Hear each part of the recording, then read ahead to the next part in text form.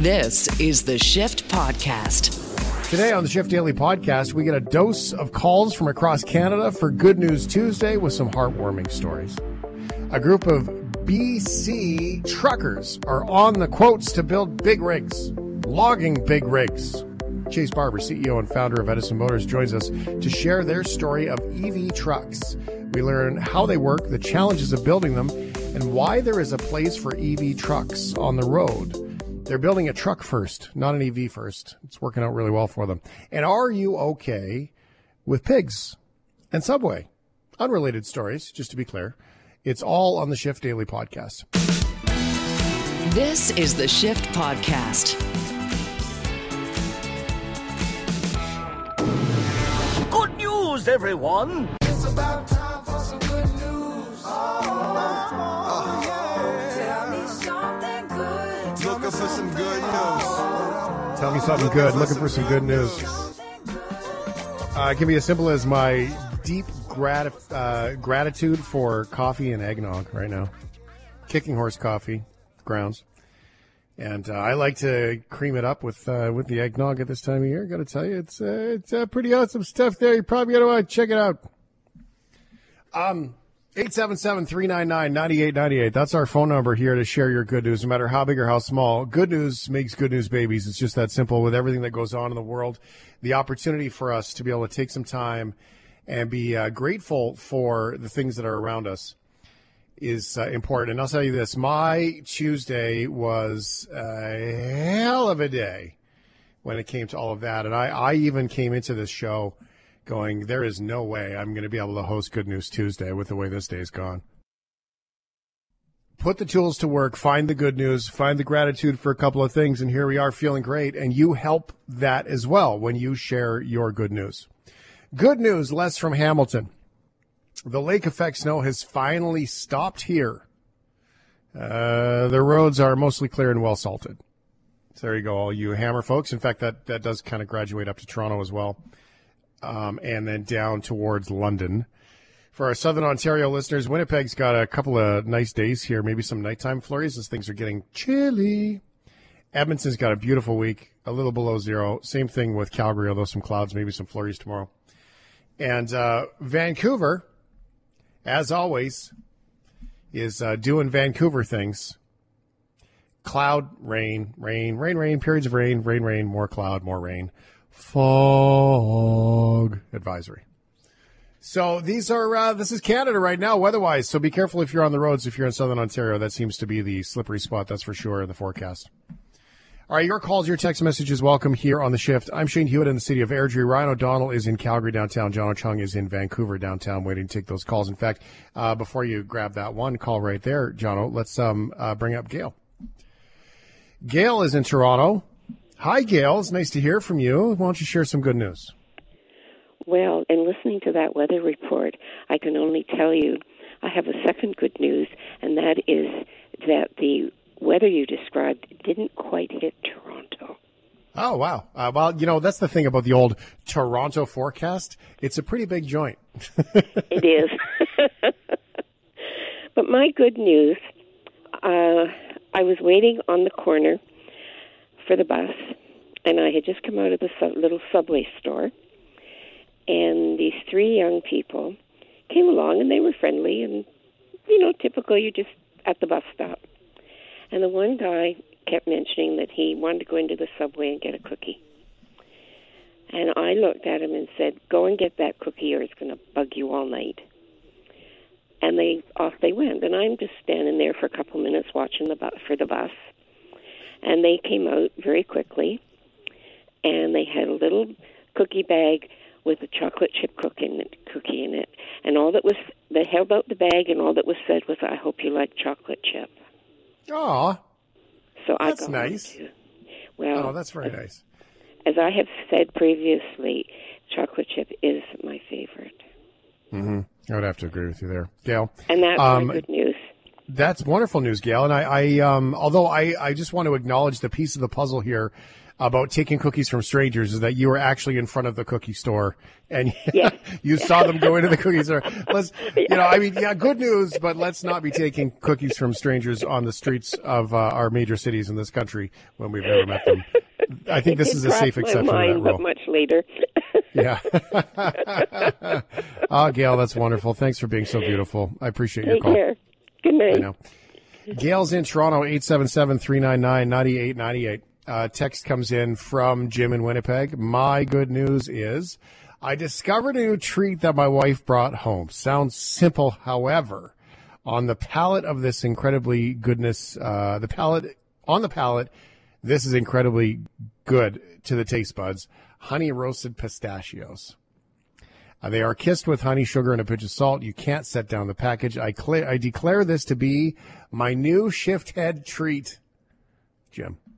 Oh, that's wonderful, Jim. I like that. I hear the passion that's in there, too. That's fun. I've never really been a pistachio guy. I'm not even sure I've ever had them. So maybe there's an invitation to try them right there. Ursula, one of our favorites. Ursula is in Oliver, BC. Hi, Shane. Hello, love. How are I you? haven't talked to you for a long time, right? It's been a couple of months, probably since the summer, I would say. Oh, yeah, it was right to the summer because I was so busy with my family and my friends. I have so many friends, Shane, I could give you a few. That's my good news is a neighbor came over to us today and brought me a big plate with homemade bars and cookies and a box of chocolate, and she wrote in the card, I love you as my neighbor. You're always smiling and happy. And that made my good news today. Oh, that's beautiful. Isn't it nice? Isn't it reassuring to have neighbors like that just kind of show up and do nice things? All around me, Shane. No kidding. When we had COVID, my husband did last 2 years ago, right? The neighbor next door came over and brought a big pot of home-cooked chicken soup, a big platter of Wiener Schnitzel, and a big potato salad, a bowl. Ugh. And I didn't have to cook for my husband because he was really sick. I didn't get sick. So I fed him all week, and I fed myself, too. I love it. Ursula, okay, you just got me there. You know I love your accent. Can you say Wiener Schnitzel again, please? Wiener Schnitzel. I love it. I love you. You're the best, Ursula. It's so nice to hear from you. Schnitzel, yeah. You know, my kids learn that because I always made those myself. If you ever come out this way, bring the whole crew with you. I make you all Wiener Schnitzels. I love it. Ursula, if we ever end up around Penticton or south to Oliver, wouldn't that be nice? We'll be knocking on your door. I said to John, tell Shane I'm still alive. Thank you. Well, that is reassuring. And, that is always good news, too, Ursula. Thank you so much for calling in. Ursula is in Oliver, BC. Right there, Ursula, you're a real gem to us. 877-399-9898. That's our phone number here for Good News Tuesday. Hey, Shane, good news for everyone. Only 24 days till the days start to get longer here in Leduc and Edmonton area. We'll be down to about 7 hours of daylight by then. Can't wait for the winter solstice, Shirley. Thanks, Cheryl. Appreciate that. That's a good point. I mean, our countdown to Christmas is on. You realize that I believe we are at the less than it's not 4 weeks by the date because it's a Sunday. But as of this coming Sunday, we will be 4 weeks. 3 weeks. 21st, 1st, 2nd, 1st, for 3 weeks. Crazy, right? Oh, it's going to be fun. Trucker Dan says road trip to Penticton. Well, it's to Oliver. He says he'll drive. He does have that minivan now with 10 cup holders, was clarified to me earlier today because the Edison Motors truck did not have cup holders. Trucker Dan's minivan has 10 cup holders. I don't know if I could do it, man. I don't know if I could get in a minivan and go on a road trip in a minivan that's a minivan. 877-399-9898. Good News Tuesday-ish, no matter what it is. Good news. Cleanse the palate of the soul a little bit. Susan's in Hamilton. Hi. I I just wanted to let you know I've probably spent half of my life looking after stray cats. And so I was able to do this before the snow hit today. I have a great big shed out in the backyard with about 6 dog houses in the shed, and I was able to take out all the old straw, refill it with all brand new straw from Terra, and then I did 4 other dog houses for stray cats around the front of my property. So now all the cats have nice, warm, cozy places to spend for the winter season. And I've been doing really this nice. probably for 11 years. One year I actually spent, I can't imagine, $16,000 on stray Whoa. cats. Oh, my God. Yep, and they're all outside. I once had 18 cats that I was feeding with kibble and fancy feast, and it was remarkable, and I'm down to 3 now. Yes. Susan, now I'm saying this and I'm being cheeky, of course, but you know you can get a cat for free, right? Like you don't have to. Well, these are spend that stray much. cats in the property where people maybe have been feeding them, students have been feeding them, and then they leave and they're alone and they don't have anywhere to go. But I'm allergic to fur, so all these cats are outside, but they have a big shed to go into with straw, and I feed them morning and night. I even had 2 cats in my garage with heating and air conditioning, and I think, you know, it really warms the heart when you can do something for the animals. Yeah, well, that's really cool too. That it's that not only are you able to do that with your allergies and be able to help it as well.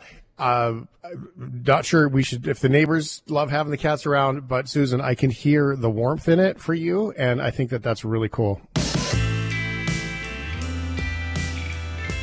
This is the Shift Podcast. Here at The Shift, we love your contribution, and we've heard about this company before, and it was brought to us recently when we were talking about cars and the price of batteries on cars. There was that story, if you remember, out of the Niagara Peninsula, Stony Creek, where the guy had a 2017 Hyundai Ioniq, and he got quoted $50,000 to replace his batteries because it wouldn't charge. When I was looking at a BMW i3, I decided to ask, just for the sake of being curious, what does it cost if you had to replace these batteries today? And that quote was $39,000. It's a lot of money for the batteries. So we're starting to, I think, see the market open their eyes to maybe better solutions that are only battery, right? I think that's the cool part about this is we know that through the course of time here, and maybe we're not ready yet, but through the course of time, some really great innovation is changing the way we move around. One of the biggest question marks in this, of course, is freight. How do you move freight? Well, if you follow the model of the most efficient way to move freight, that would be a diesel over electric train. And what a great way to do that. That's the dollars per pound per kilometer formula is a really good one for trains. Now, of course, you know, trains struggle with a couple of things like turning left and turning right. So having trucks to be able to do that for you can be very helpful. Thanks to your contribution here on The Shift, we were introduced to Edison Motors here in Canada. Chase Barber, CEO, they're in Merritt. And Chase, you've agreed to come on. First of all, thank you for doing that and getting in this conversation so we can nerd out about your trucks. You guys are doing big trucks, not only powered by fossil fuels and combustion engines. How you doing? Good. Hey, thanks for having me on here. Yeah, it's my pleasure, man. This is really cool stuff. I like the innovation that's behind this. And I think that, you know, I don't want to say this the wrong way and have it come across the wrong way, but what you guys are doing isn't pretty. They're not pretty trucks.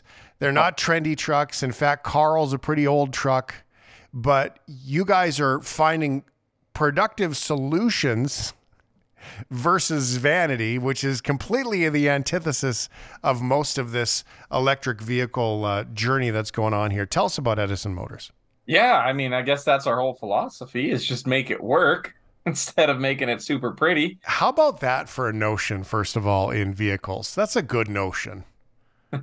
I guess. I just wanted it to... I'm a log truck driver. That's, to start with, that's the background. I've been hauling logs here in British Columbia for about 15 years. And I thought a lot of things about electric made sense. The regenerative braking going downhill, That's a good one. torque you had, Yeah. things made sense, but I kept looking at the way electric vehicles were made, and it kept making me madder and madder. And eventually we just said, screw it, we'll build our own truck and we'll build it the way that loggers would build an electric truck. So that's what you have. Something that's not pretty, something that's not going to win any beauty contest, but something that'll get the job done day in and day out. Yeah. Well, let's quote Red Green. If you can't be handsome, you might as well be handy. And that's what we're talking about here, right? This is as good as it gets for that. Yeah. And so, okay, well, let's break this down. Are you guys 100% electric? Are you diesel over electric? What's the power plant? So yeah, we're diesel over electric. When we did the math, you would never be able to do a full day on battery alone, unless you wanted to pack around a 3 megawatt battery that weighed 50,000 pounds. You'd never be able to make a logging truck do fully electric. So we went with the plug-in hybrid approach. So I like to say that it's a fully electric truck that carries around its own onboard fast charger. So that's great. So that means that with the plug-in hybrid, you guys are able to start the truck with full charges every day, as opposed to having to have the engine do the work all the way along. There's a couple of ways that diesel over electric or gas over electric engines work. There was a car company called Fisker. They were basically a gas over electric, small lawnmower, almost even kind of engine. When you hammered that accelerator down, all you heard was, meh. It was not a lot of fun to drive that way because it didn't shift, right? But the electric torque on that little sports car was quite remarkable. Then you have, of course, the range extender kind of scenario. BMW does that, where they have the engine doesn't kick in until you need it to kick in. And then what I was sort of assuming from perusing the website, which is edisonmotors.ca. We'll put that up at shiftheads.ca for everyone to connect to easily, so you can see Carl and his friends. Those are the trucks. I drove heavy hauler for a season of my life. And that was in the early 90s. 240-ton trucks, big diesel motors, charging those electric Megatorque motors on the wheels. So where does that sort of all land with you guys and how it works? I guess we would be closest to a range extended. We like to just say it's diesel electric. It's something that's kind of in its own unique category. With nobody's really done it that way too much, except for freight trains. But yeah, the best way is range extended electric hybrid. Mm-hmm. So more in common with a train than you would with a typical electric car, I guess, then, or a typical hybrid car. Yeah, I mean, you fire it up. The generator only exists as a standby generator. It tops the batteries back up. It keeps the batteries in that optimal volt percent charge range between that 40 to 80%. And it just battery goes down, generator fires back up, brings the batteries back, generator shuts off.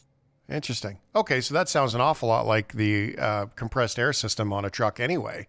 Really, right? I mean, it's very similar that way, I guess. Is that? Actually, yeah, it kind of is. Yeah. It's actually a good way to describe it. Yeah, okay. So, I mean, the air compressor on the truck only turns on when the pressure gets to a certain point, and you have a bit of a threshold where it's ideal on the old air brakes in order to make sure that you can stop, which is handy. Yeah, that's a perfect way to describe it. That's the first time I've ever heard anyone describe it that way, and that is really the perfect way. And I'm not a trucker. That's even funnier. That's great. I love it. So you guys have taken some old trucks here. You're not looking to reinvent the truck. You're just looking to make it more efficient. Well, that's essentially it. I think too many tech companies, they hire too many engineers and they don't start off with even understanding what a truck is. They fundamentally try and redesign the entire thing about a truck. And why? Why are you redesigning a truck? A truck works. Just put the electric drivetrain into a truck.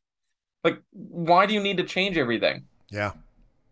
Have you had to lighten the load of the truck at all? Maybe some alternative materials where old heavy steel.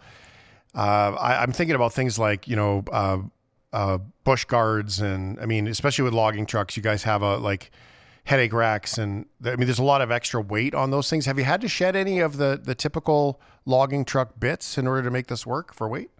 I mean, the weight of our system, if you actually look at the weight, the first truck we did there, Carl, which is a 1962 Kenworth, When we retrofitted that, it actually lost weight. It lost Really? about 400 pounds. Is that just the old engine was just so heavy? Well, yeah, you're going from a normal truck has a 15-liter engine. Now we're putting an 9-liter engine. So we're shedding about 1,800, 2,000 pounds off of the block. No way. Because we're a hybrid, we don't really need a giant megawatt battery. We can get by with 200 kilowatts. So the battery weighs about 2,000 pounds. That kind of offsets the weight of the motor. The generator back end weighs about the same as the transmission. You lose your drive line and your inner axle, but you gain some electric motors there. So roughly the weight kind of balances out to be what the same is. Now, at the risk of making word salad of all that, have you been able to balance the weight out on the truck differently? Because logging trucks in particular, mud, just wet in general, all of that, the weight balance of a truck, loaded or unloaded, makes a big difference, right? People will think, if you think about logging trucks, there are a couple of reasons why that trailer, I don't know the proper terminology, so correct me, Chase, but that trailer kind of gets loaded on the back of the truck because it also puts weight on the drive axles in order to be able to get back into the woods. To do that, you would never get back into the woods with these trucks with no weight on those axles trying to go uphill, tow a trailer to get there. So that's quite helpful to have that weight on the drive axle. So have you been able to balance the truck differently and more efficiently too? Well, instead of running a set forward axle, we ran with a set back axle. So the front axle is moved back a couple feet because the batteries are in the frame rail, the weight does tend to move a little bit more to the rear. You're probably 1,000 pounds lighter on the drives, 1,500 pounds lighter on the drive. Or on the steer tires, 1,500 pounds lighter on the steer tires. So by moving the front axle back, it balanced the weight out to the same axle weight that you had before on, say, a W900. Yeah. Okay. Well, that makes sense because, again, much like stopping with a load of logs going down a hill, turning, handy, really. It is. In all that. Regenerative braking. We're talking about logging trucks that are electric. Regenerative braking. That is the meat and potatoes of these trucks, is to be able to stop the load. And you must be able to generate quite the amount of power to recharge when you're coming down those hills. Oh, yeah. Logging in BC is literally a perfect example. You're going uphill empty and you're coming downhill loaded. So the regenerative braking works like a Jake brake, which, oh my God, sidebar, but I am so annoyed at EV companies like Tesla being like, the regenerative braking will mean that you won't be able to use your truck brakes. You'll get to the bottom of the hill and your brakes will be cool. That is unheard of in the trucking world. They literally promoted that it was unheard of in the trucking world to get down a hill without using your brakes. Mm-hmm. That tells me they have never talked to a trucker because they have engine brakes. You have a Jake brake holding the weight back. Yes, we've replaced that with regen, and the regen is about 30% stronger, 40% stronger than a Jake, so it's an even stronger Jake brake. It captures the energy, but it essentially does the same job a Jake brake does. It's just instead of all that energy being wasted as heat through the engine and out the tailpipe, it's recaptured, stored into the batteries, and used later when you're climbing back up the hill. This is a question that's occurring to me now. I'll explain the thought it comes from in a second, but is there any, what do you do when there's too much electricity? If you're generating so much power, your batteries are charged, and does that ever happen where you're full? Like, do you have lightning bolts coming off the back of your truck to ground it out?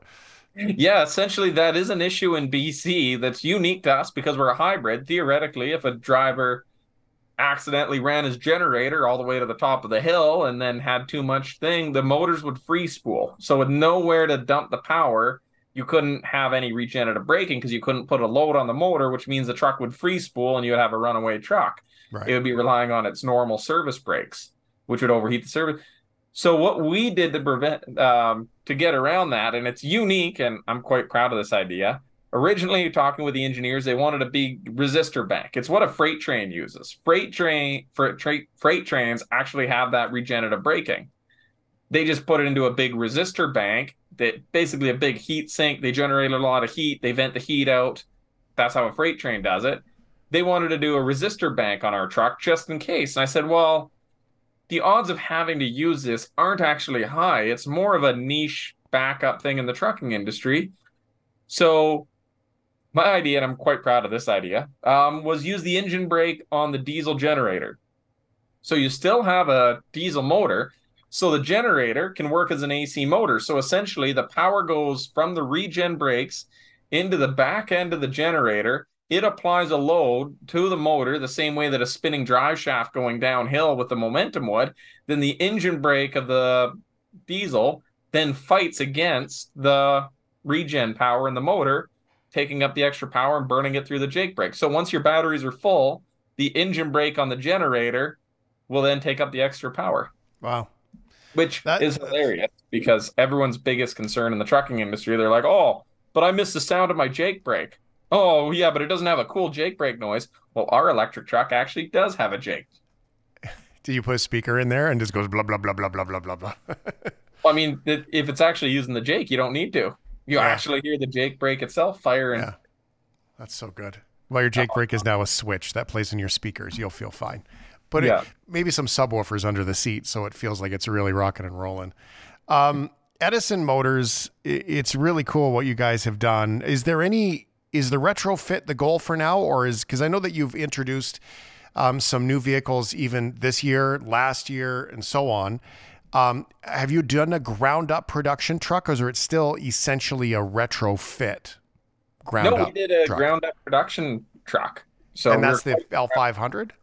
Yeah, that's that big white and black one we call Topsy. That's everything that the frame rails arrived is 2 pieces of just raw unpainted steel. We drilled the hole, every single hole, put every nut and bolt into that truck. That truck was completely built from the ground up in our shop. So we're quite proud of that for all the engineering and time and effort it takes to build a truck from the ground up. It is quite handsome. It looks a little bit more like a shunting truck than you would see like the big block front Kenworth that you got there. Well, we went with more of like, exactly, a skidder cab. To be honest, we kind of copied like an old Pacific off highways.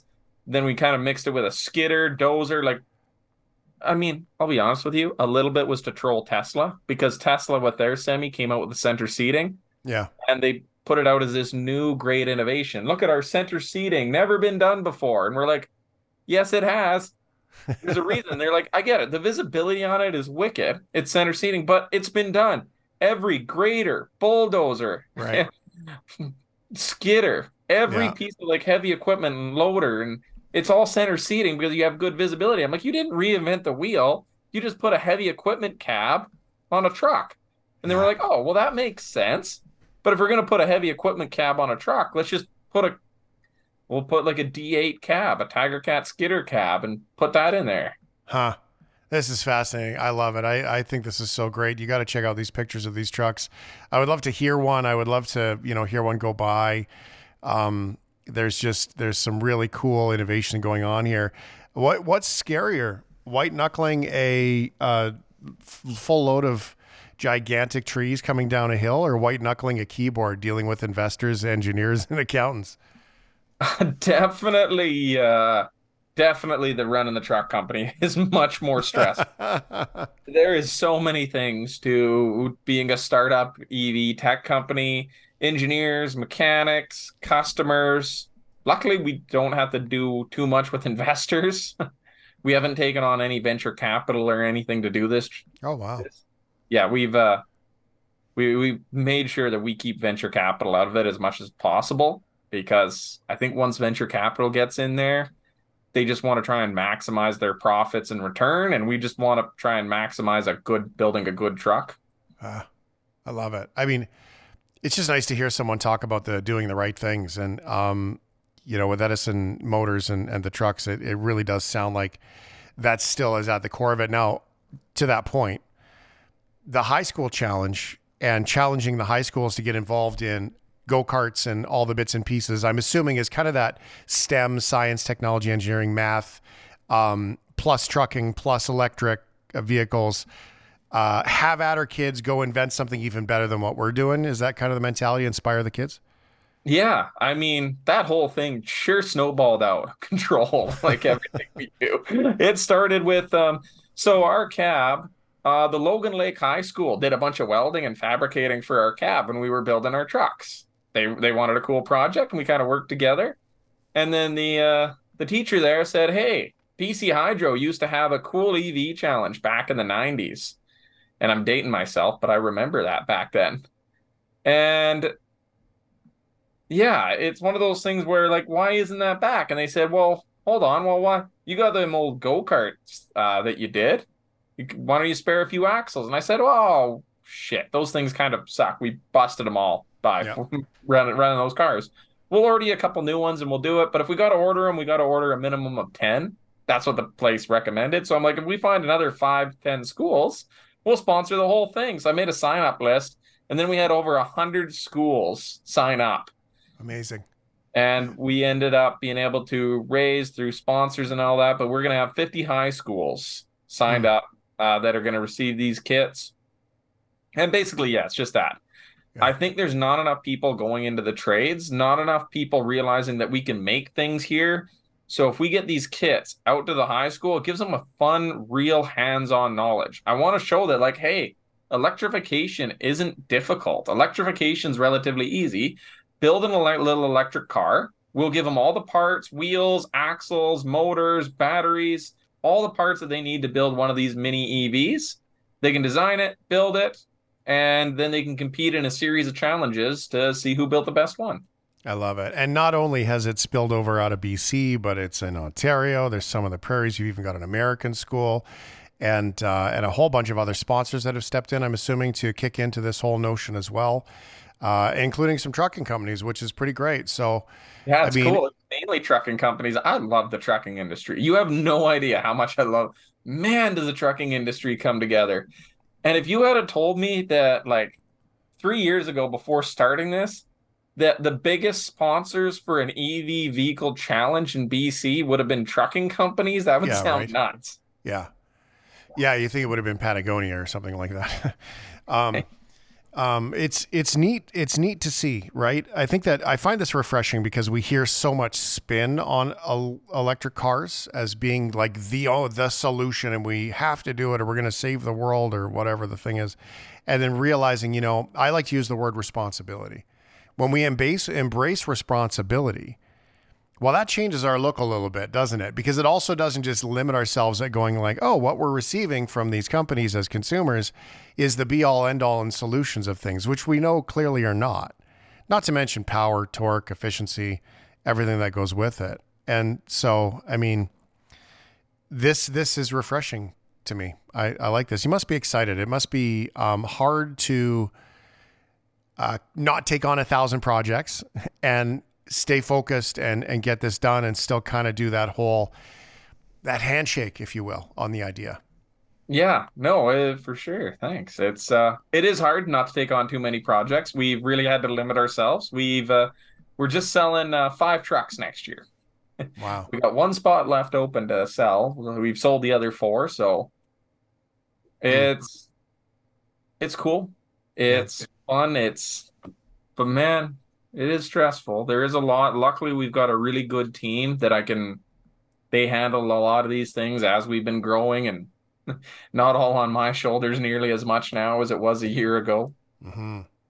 Yeah, that's cool. You have any idea? Could you have foreshadowed this in any way that you would learn to become such an expert on electricity and even building trucks when the first time you sat in a logging truck and went, okay, let's go down this hill and here you are today. Could you have imagined that 15 years ago that, Carl was going to be your penguin forever, your soulmate, that Carl was going to be that truck for you?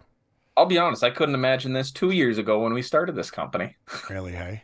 It's one of those ones where like, I knew we were going to do it. I knew we were going to build a truck, but the amount of support we've had from the community, the amount of people reaching out, like, it's been incredible, and it's really moved us up another step because, like I said, what we were going to do when I started this was a crazy idea from a couple truckers that had never built an EV thing ever before. Like, we've done some hybrid power systems. Like, we moved past trucking. We did a little bit of power generation and installing generators, small generators, nothing super fancy, but we've never built an EV. And we were going to learn, and we were going to figure it out. And I had an old 1960s truck, and I said, follow me along for the journey. But with how many people reached out, I kept track. There's over 130 people at this point who have actually worked and contributed to this project. There's been people reaching out that said, hey, I'm an expert in batteries. I'm an expert in electric motors. I'm an expert in truck suspension. Hey, I'm a frame rail expert.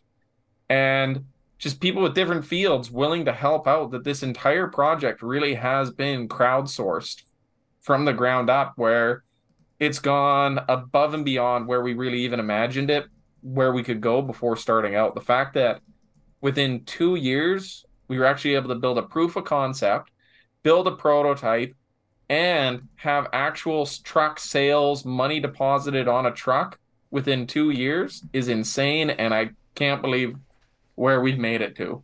Yeah. Is the goal to be able to do nothing but get in your own truck and maybe just, drive some logs a couple days a week so you don't have to sit in the office chair anymore? Oh, 100%. I am absolutely certain that I'm going to be the test pilot on these ones. Right. It's like, I miss trucking so much. I got into this because I love trucks. I love driving trucks. I love being around trucks. And all of a sudden you realize when you start a truck manufacturing company that you have to spend most of your time in the office. And I don't love being an office worker. Well, and what a great inspiration for what's your end goal here. The goal is for me to get back in a truck and love it. That's the only goal. And then hopefully everyone else will love it too. That's cool. I love it. I think it's probably the reason why we've been successful compared to a lot of other EVs, is that our fundamental passion here is trucks.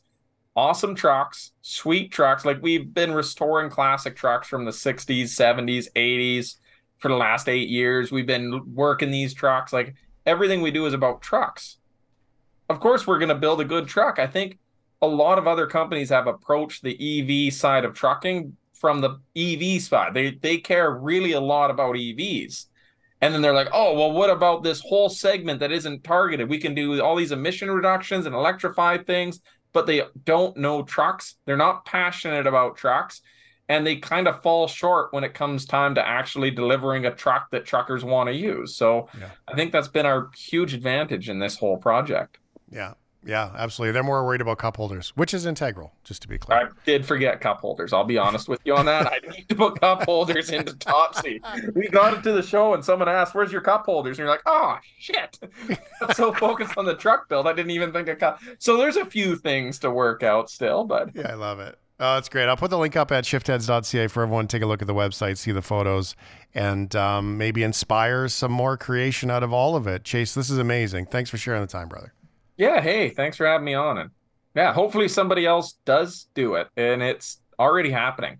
People reach out and they look at their agriculture, farming, tractors, heavy equipment, or they look at something else and they're just, hey, if he can do it, if that logger can build a logging truck, I can build a tractor. Yeah. They're getting tired of stuff they're seeing from John Deere and the big companies and saying, well, all this planned obsolescence stuff, screw it, I'll build my own tractor. And there's companies now starting that because we started building trucks. And I think that is the coolest thing that's happened from this whole thing. Have you ever watched that special on Lamborghini when they did the tractors? Yeah. That's you. Like, you could be the next Lamborghini, really. I mean, that's probably accurate. Hey, I think I got a little improvement you can make. And they're like, no, we don't care about you. And they're like, screw it, I'll build my own. Yeah, that's pretty much it. Also, I'm not sure Lamborghini remembered cup holders either. So you have that in common. No, there. They're awesome. Hey, well, thanks for having me on here. I really appreciate it.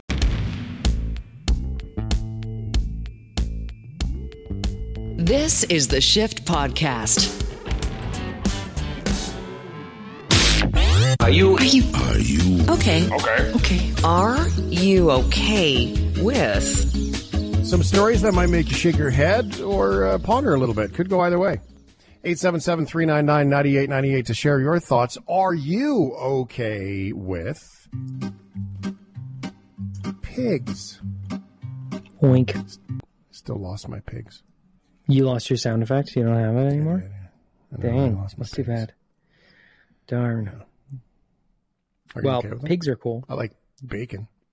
Bacon is absolutely delicious. Brisket, baby back ribs, fantastic. There's a trend of people keeping pigs as pets, and they're very smart animals, but they're also like very gross and large, and not very clean. I don't really get that. I think they're cool farm animals. I understand the food. but not a pet. My aunt had a pig. His name was Mickey. And they were on an acreage, so not a farm, but you know what I'm saying. Yeah. And then Mickey went to the bacon factory.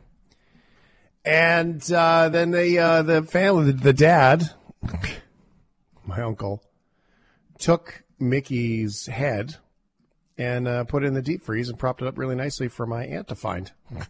My, that's haunting. Isn't it? It's terrible. Jeez. Oh, he found it. Perfect timing, Shane. Great. A little trauma to start your morning. Pigs are great because pig valves and pig hearts save people's lives. Yeah, that's a thing. Wild, eh? Mm-hmm. Canada has a pig problem, including evil pigs. Well, the search is on for a wild pig spotted in a rural Manitoba community. A wanted poster of the animal in question has been making its rounds. It was issued by the Squeal on Pigs Manitoba program and is asking for the public's help in capturing the animal. It was seen traveling between Wawanesa and Alexander. The program defines the animal as an invasive species. Its aim is to deal with and eradicate wild pigs in the province. Wayne Lees, the program's coordinator, says wild pigs threaten the environment and health of other animals. This particular pig has been fairly elusive, and because he's a very large animal, we're asking people especially to report any sightings of these large boars because they tend to travel long distances and tend to be by themselves. Do you ever have a moment at your job when you're like, is this really happening right now? That's the moment I just had. Mm-hmm. But more super pigs are on the way. An exploding population of hard-to-eradicate super pigs in Canada is threatening to spill south of the border, and northern states like Minnesota, North Dakota, Montana are taking steps to stop the invasion. They should build a wall. In Canada, the wild pigs are roaming Alberta, Saskatchewan, and Manitoba, and they pose a new threat. They're often crossbreeds. That sometimes the survival skills of the wild Eurasian boar with the size and high fertility of the domestic swine. What is happening to create a super pig that is spreading out of control? Not to mention the free lovin'. Filthy pigs. Ryan Brook, a professor at the University of Saskatchewan and one of Canada's leading authorities on the problem of pigs, calls feral swine the most invasive animal on the planet and an ecological train wreck. By the way, take this to your Christmas party for tidbits of things you did not know. Wild pigs already cause around $2.5 billion damage U.S. to crops every year, mostly in southern states like Texas. They can be aggressive towards humans. A woman in Texas was killed by wild pigs in 2019. Jeez. Eradication of wild pigs is no longer possible in Manitoba and Saskatchewan, Brooks said, but the situation isn't hopeless everywhere, and a few U.S. states have eliminated them. The key, he said, is having a detection system that finds them early and fast and responding quickly.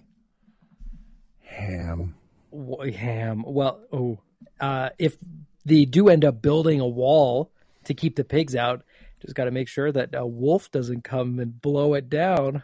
Oh, here it is. Oh, dad nice. Jokes coming at you. Oh, that was a good one. Nice. Here's another little tidbit about the wild boar. Did you know that that's what Great Danes were bred for? To small game and large boars. That's why their ears were cropped, if you look at online. And they could kill and return a wild boar while hunting and protect its people. And that's why they were bred so big with mastiffs and greyhounds to become these gigantic protector guard dogs. I have a Great Dane, and she gets afraid of bumblebees and butterflies. She's not really a boar killer. But, yeah, I'm pretty sure the pug was also bred to be a hunter-retriever dog at first, and look at where we are with that now. So, are we sure about that? Look at old pugs. They were they would be up to your hip. They were big dogs, and now they are an abomination, and they can barely breathe, and they don't even bark. They just scream. I feel bad for them. You ever seen those husky screaming videos online? Yeah. That's great. That's an easy way to brighten your day. I have a buddy who has two of them, and he says it's legit. They really do just yell. I love that. Are you okay with Subway? I was okay with Subway for a really long time. The sub was decent. It was a good size. It was, one of those things where you buy a foot long, you could have it for lunch and then have the rest of it for dinner, or have it half of it for dinner and the rest in the morning. But lately, it's gotten to the point where it's the same price to buy a sub made by like a local sandwich shop, and the local sandwich shop is far superior to the Subway. And so unless it's utterly just so convenient to go to Subway, I'm probably going somewhere else for my sandwich. Yeah, I'm just not going to Subway at all. I paid $21 for a sub at an airport. No, it wasn't an airport, but $21 for a very basic sub. I paid grossly overpaid, went to Joey, and $29 for a very yummy, mind you, blackened chicken meal, like a dinner. So think about that. $21. I mean, that gets you a pub meal for sure. It should get you a salad with some protein on it, stuff like that. But no, that gets you a fast food sub in today's world. And that's the thing is, oof. I mean, it used to be able to get $6, right? $6 for a 6-inch. That was the big deal for a long time. $5 foot long. I remember the first time I went to Subway, I'm like, aren't these supposed to be $5? Long past my time. Yeah. But that's just it, right? $21. I thought going to A&W and spending $60 on 3 people for lunch was a lot. Yeah. Now, Subway is getting very, very pricey. I think the estimate that's written here of $13 for a sub is way too low. That's what I pay on average. Sorry, just going off of my order, which is a foot-long Italian BMT with the works. Wow. Georgia woman faced an uphill battle against her bank and Subway after she accidentally paid way too much for a sub. It's $7.54. But this time, Vera Connor paid $7,112.98 for that Subway Italian sub. I could have gone to Italy and gotten a sandwich for that. Instead of Italy, she went to this College Park Subway. Connor only noticed the $7,000 bill later in the week when she checked her credit card statement. I was like, oh my God, how did this happen? Look at that number on the tip line, $7,105.44. Those are numbers from her phone number. I was like, oh my God, this is my phone number.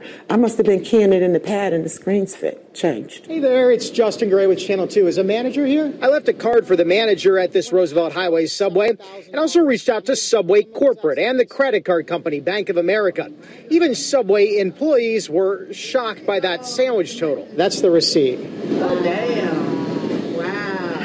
What Connor thought would be a simple fix has been anything but. The store manager refused to discuss it with her, and her credit card company sent this letter denying her claim. This is unbelievable because I feel like everyone that sees it has to know that it's a mistake. I've worked in retail before. I know how we tally up at the end of the night. So Connor says she's trying to keep smiling because she can't imagine how she can pay that $7,000 credit card bill. You tell me it's a good sandwich. It ain't that good.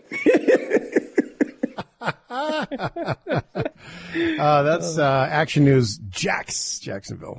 Bank of America later said the refund was denied because Connor still had to pay the $7.54 for the sandwich and couldn't get the whole refund back. So the claim had to be resubmitted, only the tip under dispute at that point, which would have been anything over the $7.54. After a month-long struggle, she was finally issued a temporary credit for the charge on Monday, but I don't think it's actually been resolved as of the time that we've written this. I mean, as the business owner, why wouldn't you just give her the sandwich and say, please don't bring any more cameras to my work? It's $7. Have a nice day. Yeah, and I feel like this isn't the first time we've had an accidental several $1,000 tip at a fast food restaurant, and like it's not. Mm-hmm.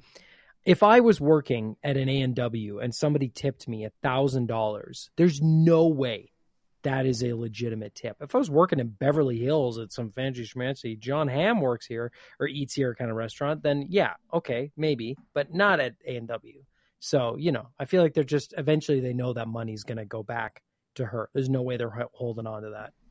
Although I do get caught because on one app on my banking, if I want to send Ryan $123, I just go 123 send.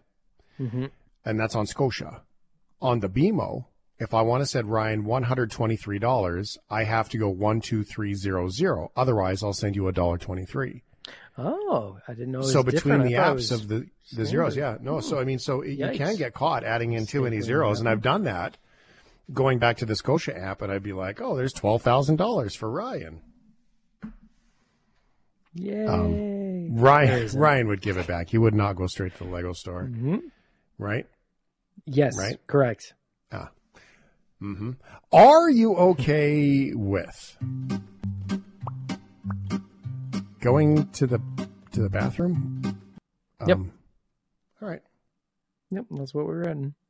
Okay. We can't figure out why this story is here or why it even happened, but somebody must have really needed to go to the loo. In Evansville is in jail tonight after police say he pulled a gun on a man trying to use the bathroom. Evansville police say that the caller stated that her husband stopped at 1060 East Riverside at around 2:20 this afternoon. She said he tried to use a porta potty at Centertown Motors. Police say several people came out and surrounded her husband. They say they were told one man pulled a gun. After obtaining a search warrant, police say they found that gun in the business. 58-year-old David Wayne Townsell was arrested for intimidation. Well, when you got to go. You got to go. Sometimes it's urgent. Mm-hmm. They didn't say anything about he was walking like a penguin.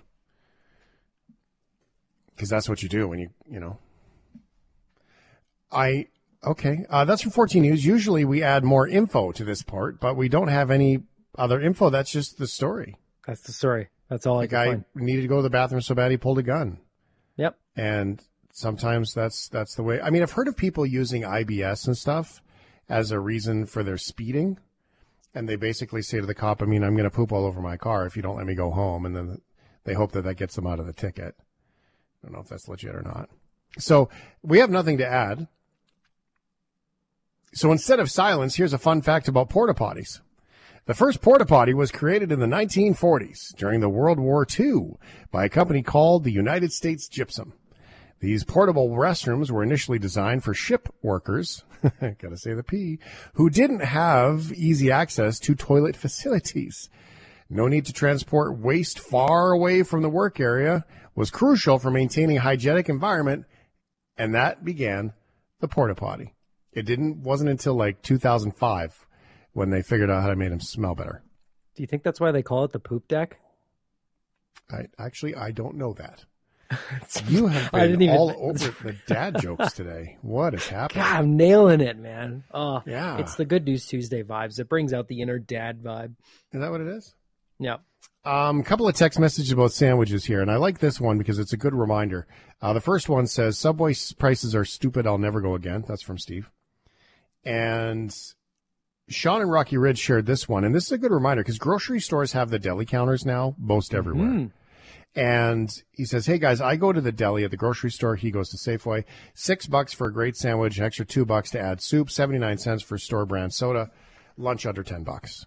And that's true. And not to mention you can get a banana for 17 cents, and you go get it all done. And don't forget your grocers. They've got some good stuff going on there. So that is definitely a solution. I agree, though. The fast food stuff is so expensive, wildly expensive. Although the McDonald's app does have some pretty good deals on it when you use there are some good deals they sneak on there. Yep. You know what? Totally unrelated, but it's coming to my mind. I got the Shell app, and you know what you can do now for technology? It's amazing. You basically pull up to the pump, you hit the pay button, and then you enter in the pump number. You look up at the thing, and that's it. The pump just turns on, and it's done. And you just walk out, you pump it, you hang it up again, you drive away, and your receipt's in your email. It's slick. Get your air miles. For me, I use the AMA point discount. Yeah. It's fast. Cool stuff. Technology is cool at times. It's not always scary. Think about it in the wintertime as opposed to standing there in the card in and then the boop, boop, boop and the beep, beep and the do you want a car wash? God, no, it's minus 30. Come on. Like, and then so on. I should remove that. Yeah. Anyway, that's Are You Okay With? And next time you're at your Christmas party looking for something to talk about, porta potties. Save that for the sales guy. Thanks for listening to the Shift Podcast. Make sure you subscribe, rate, and review the show and share with anyone you like. Get it on Apple Podcasts, Google Podcasts, Spotify, and CuriousCast.ca.